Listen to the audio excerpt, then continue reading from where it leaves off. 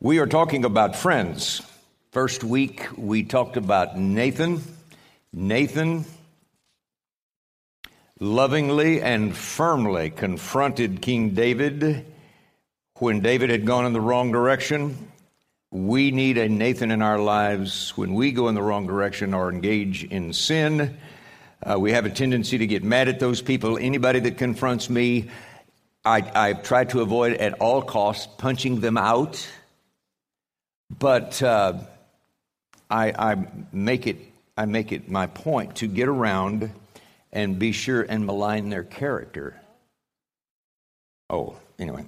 And then last week we talked about Barnabas. Barnabas is an amazing encourager. We need encouragers. They keep us going in spite of our difficulty. So we need a Nathan, we need a Barnabas. And today we're going to look at another one. You need a Silas in your life. Someone who will stay with you, stand with you, worship with you when the pressure is on.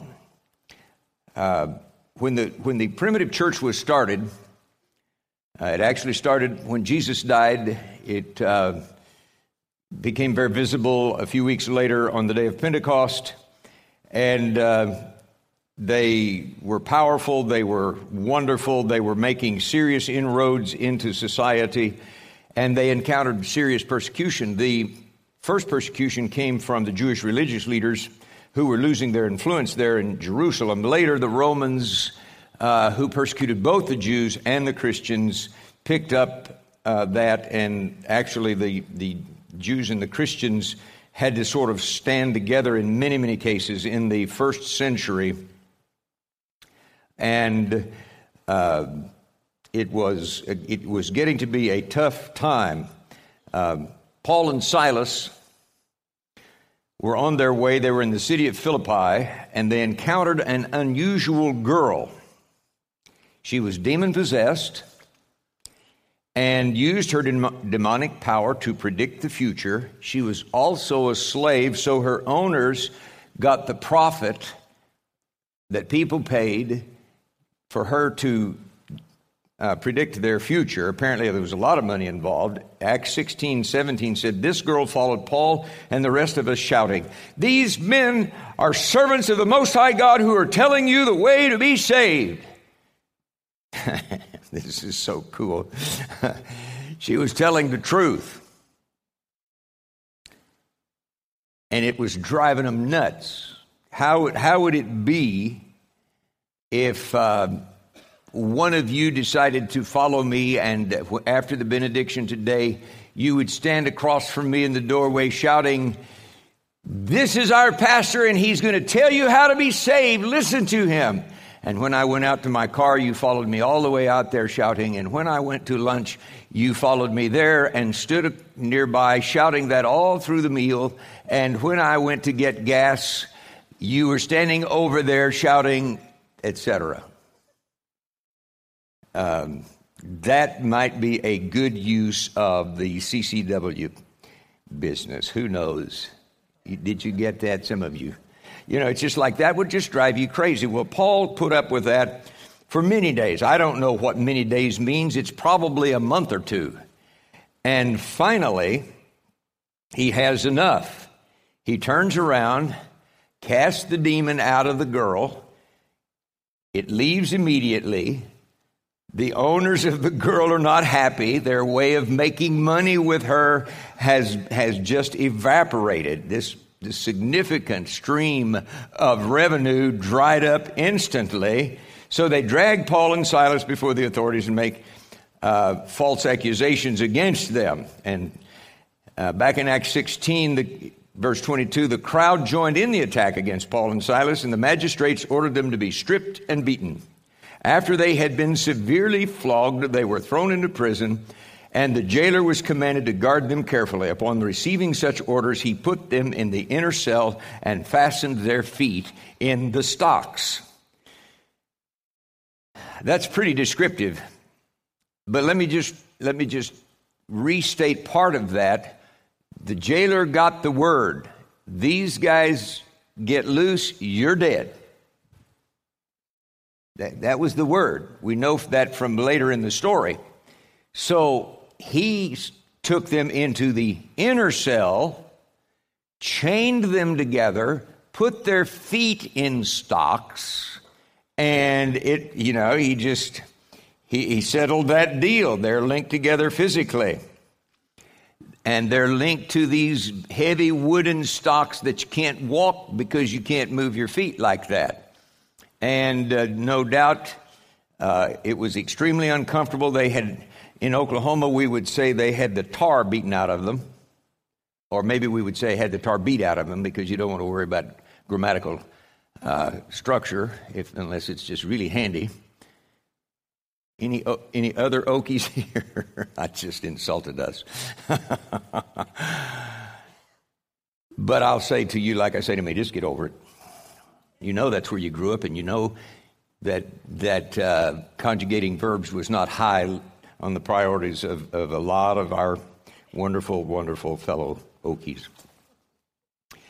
And that, of course, that's not the only part of the country where they don't rate that very highly, I have noticed. But anyway, so these people now are a mess physically.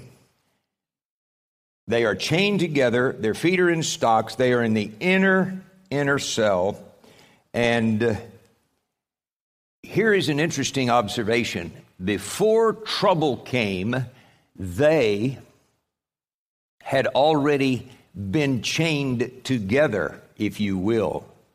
They had already connected. When trouble came, when the pressure was on, they were already connected. They were already in relationship. And we'll see in just a moment, Paul had connected himself to the right guy, Silas. Silas was connected to the right guy, Paul. Let me just ask this. To whom are you chained? If I pass the microphone around this morning, I think we might get some confessions like, I chained myself to the wrong person in marriage. It's cost me years of hurt and heartache. I chained myself to the wrong person in a relationship. I would do anything to be able to turn the clock back. I chained myself to the wrong person in business. It cost me so much time and money and worry.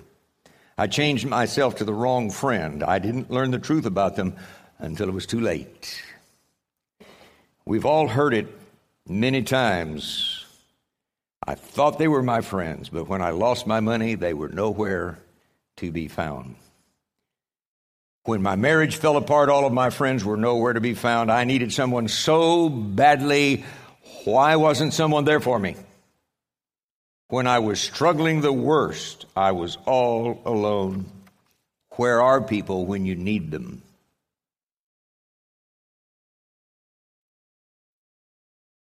So we come to the first point, and that is attach yourself to the right people before trouble comes. You have to build the right kind of relationships in the good times in order to have the kind of relationships that will sustain you in the hard times. There was not time after having the tar beaten out of them to make good friends. It was already done. Paul and Silas were already supporting each other. And here is what I want you to get on number 2. When the pressure's on, when hard times come, you don't get to choose then who you will want to be chained to. When the pressure's on, you find out if you chained yourself to the right people. I love that. Is that, oh my goodness. Paul had attached himself to the right person, Silas. Now they were physically chained together after being beaten, and it was midnight. Their fate was uncertain. There was no hope of escape. I think at this moment, Paul was probably glad Silas was the guy on the other end of that chain, because Silas didn't crumble under the pressure. Think about it. If Silas had been crying, Paul would have spent difficult hours counseling. If Silas had been angry, Paul would have spent that night silent. If Silas had been accusing, Paul would have spent the night defending. If Silas had been whining and complaining, Paul would have spent that night regretting that he ever met him. But none of that happened. Paul had not attached himself to a whiner, a complainer, an accuser, or an angry person. Paul chose the right kind of friend. And so now we can look at what happens. About midnight, Paul and Silas were praying and singing hymns to God, and the other prisoners were listening to them. These guys have always impressed me. You got to love them. They've been falsely accused. They've been beaten, thrown in jail, put in chains. They didn't deserve to be there. It wasn't fair. And you wouldn't blame Paul and Silas if this verse said, about midnight, Paul and Silas were crying. About midnight, Paul and Silas were in great pain. About midnight, Paul and Silas were offended because no one from the church called to check on them. About midnight, Paul and Silas started yelling at the jailers, accusing them of having no respect for Christians. And if they hadn't been in stocks, they'd have slapped a picket on that jail. About midnight, Paul and Silas became very angry at God. But no, that's not what it says. It says about midnight, that's the darkest hour, most desperate moment of their lives so far, under incredible, extreme pressure. What were Paul and Silas doing? They were praying and singing hymns of praise to God. What a powerful example. I'd like to try that sometime. Or at least I'd like to see you try that sometime. That is just over the top, good, Spirit-led living. These guys were true Pentecostals. Paul and Silas refused to allow circumstances to affect their faith. Number 3. No circumstances were going to take them out of the game. It must be that way, dear one, because circumstances that are difficult are going to come to you. I thought everything was going to be great when I got saved. Listen, if you get saved and have a cardiac arrest, and we have this funeral for you, everything's going to be great. If you don't die, you're going to go through some tough times. Not because God wants to squeeze you or hurt you. Life squeezes you and hurts you. When we get in trouble, we want to say, where was God? Oh, I didn't realize he was lost. Check with him. He's probably right where you left him. Life will go back to Oklahoma with me. Life will beat the tar out of you. And when it does, this example is just over the top. Can you imagine, number 4, how much difficulty this would have been for Paul if he were alone?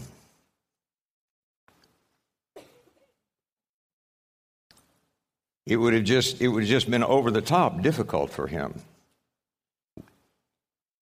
And he'd been there by himself.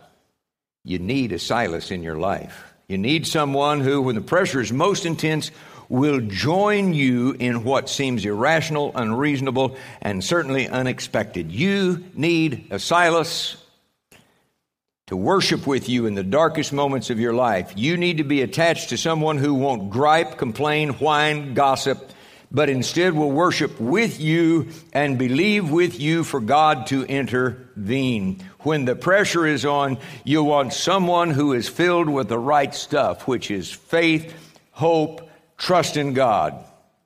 And get the message. You better attach yourself to them now before the pressure is on. I think we ought to ask, how do you find someone like that? Jesus has ascended to heaven. Silas has died and gone to heaven. How do you find a Silas? Well, first of all, you watch. Watch their lives. You watch how they respond to trouble and conflict. Watch how they respond when they don't get their way. Watch how they respond when somebody confronts them like a Nathan. Do they act wise like the scripture says a wise man welcomes the rebuke, or do they run and start to build up their team to oppose the one who confronted them?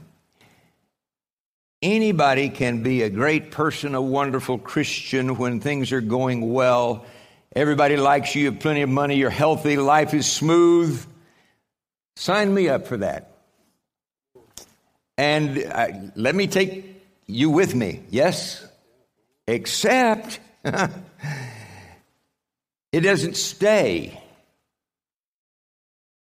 What about when your critics are vocal? Your pockets are empty. You aren't feeling your best. The road is rough. What will you be like then? How will you handle the biggest crises of life? What will be revealed about you when the pressure is on? I've seen a lot of reactions, some of them even in other people besides myself. Under pressure, people become critical and combative. Others withdraw into depression. Some fight, some run, some shut down. And in some, pressure reveals the strength of their character and the depth of their faith in God. And you can't tell on the outside that anything is going on against them anywhere in any way. Watch those kind of people. Try to get close to them. They are the real deal. If you want to know about someone, watch them in their worst moments, when they're under intense pressure. Under pressure, we drop our fronts. Who we really are and what we really believe is revealed. Pressure does not create character. Some have said that it doesn't. Pressure reveals character. Other people are watching to see how you react to difficulty. In 2 Corinthians, the 10th chapter, we read, "For though we live in the world, we do not wage war as the world does. The weapons we fight with are not the weapons of the world. On the contrary, they have divine power to demolish strongholds." It is a very good plan when you're in trouble to say to yourself, or if you're in trouble with a group of people and the pressure's on, this is a test. And that's kind of a parallel idea to this Corinthian passage here. We live in a world that can be seen in its physical, and the realities of the physical world are what we hold as the ultimate reality. They're not, of course. The spirit world is the ultimate reality, but it seems like that. And if we have the power of God working in us when the physical realities begin to hammer us, what do we get? We get a test. This is a test. Or to say it another way, this is an attack of the enemy, and we are going to have to start using the weapons of our warfare, which are spiritual.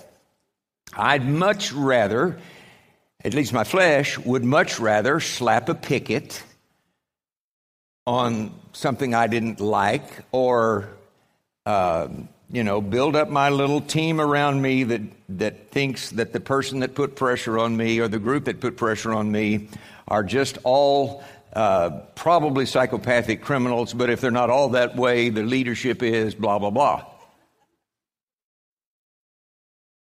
Now, what about this? What do we do? No, we do not wage war as the world does. The world slaps a picket. We fight in the prayer closet. We have divine power. I have a little prayer project with one of the families in our church, and I'm not sure that any of you would know about this. And it just came up a month or two ago, and it's the coolest thing because this person that's very dear to them and very close to them and is in no way a person of faith, no way, just no. The Lord's been messing with this person. And one of the members of our family was in another state and was watching some stuff go on and called me and said, "Pray with me." And I was like, yes, because I've been aware of that situation. And it hasn't broken through yet, but it's the weapons of our warfare. And of course, one of the things I had to say was, be very, very careful of what you say. Let the Holy Spirit do this. Kind of, in other words, shut up. I didn't say that. Well, this person's a dear friend, and I probably could get by with that. But anyway, it's just keep your mouth shut. Let's stay down with the Lord. Get down in the prayer closet. Spend some extra time. This person doesn't have a chance. He's not tougher than the Spirit that created the universe. The weapons of our warfare do not have to be visible.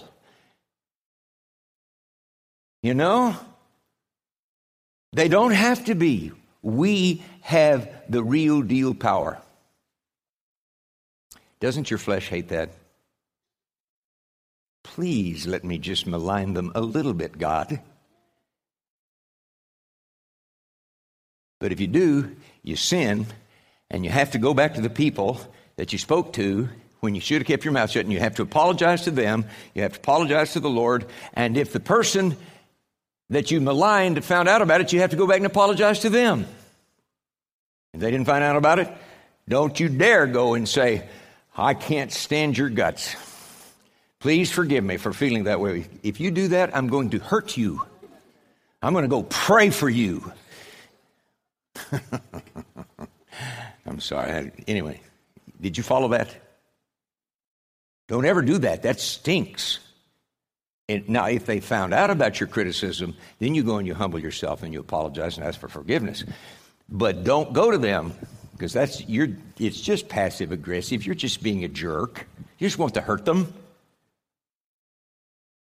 You didn't know I knew you that well, did you?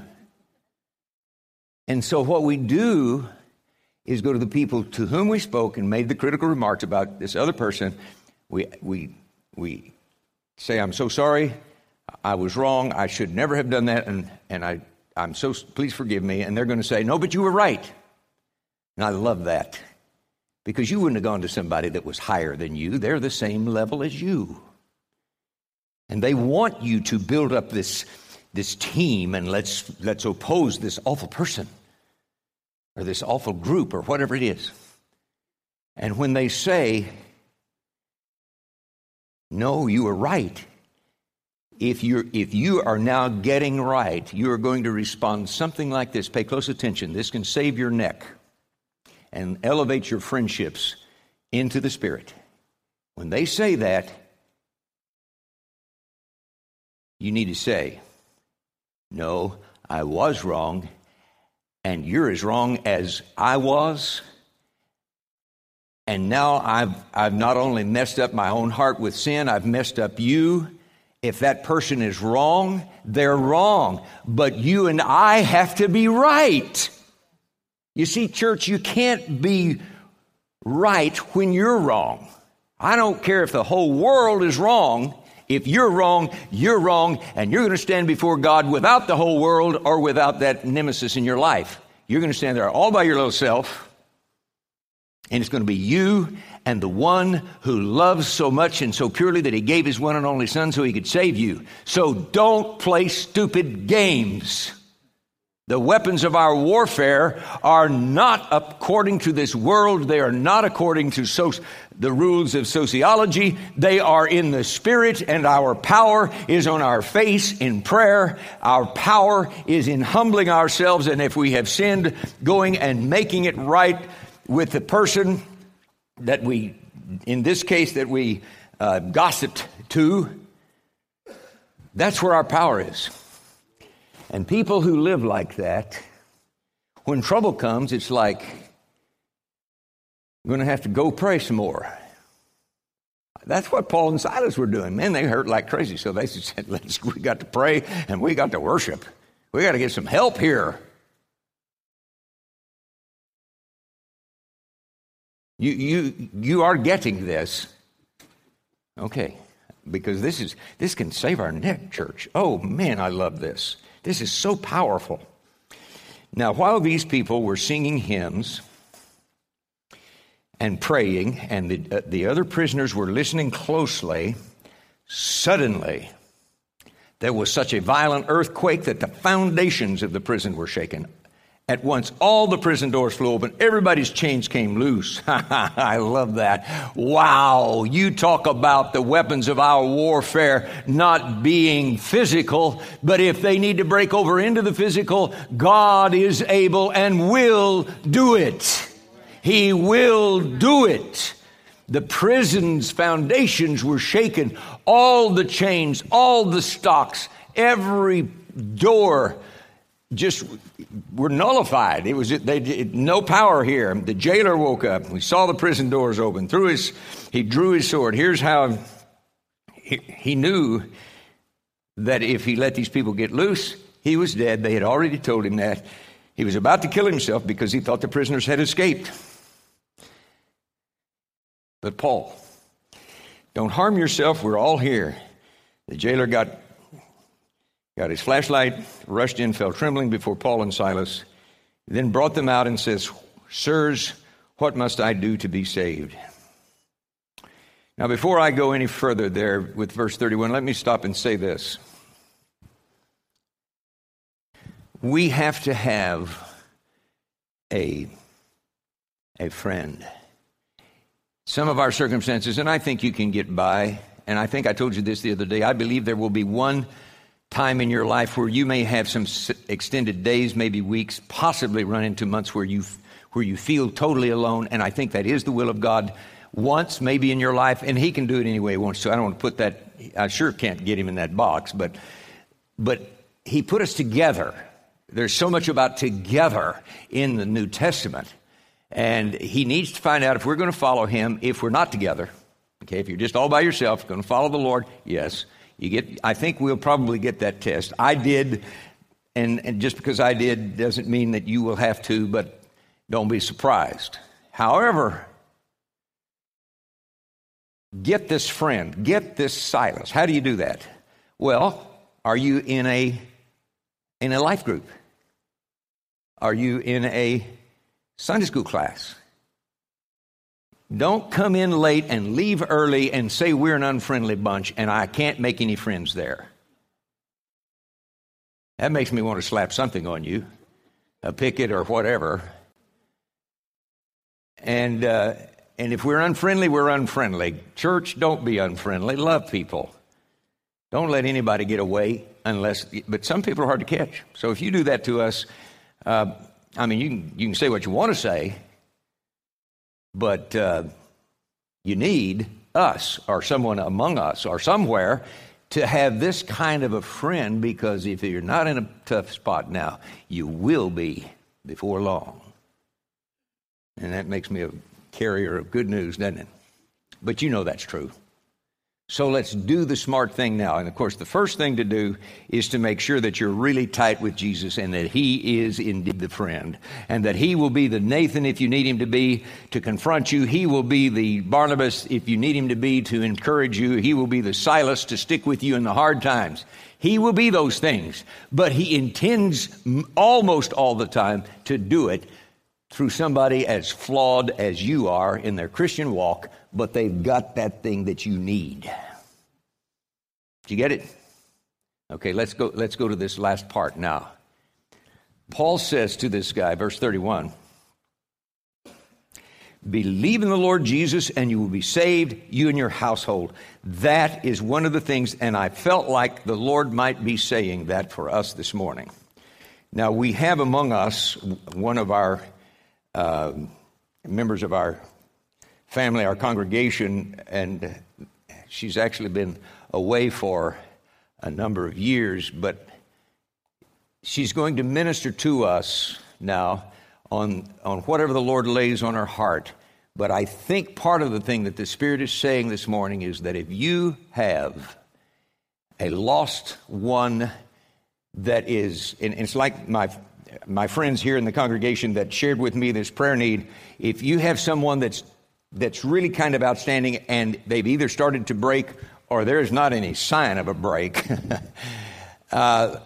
See if that's what the Lord wants you to pray about this morning, because the weapons of our warfare are not carnal. And we are able, in this room, to mess with somebody all the way across town or the nation or the world, whatever.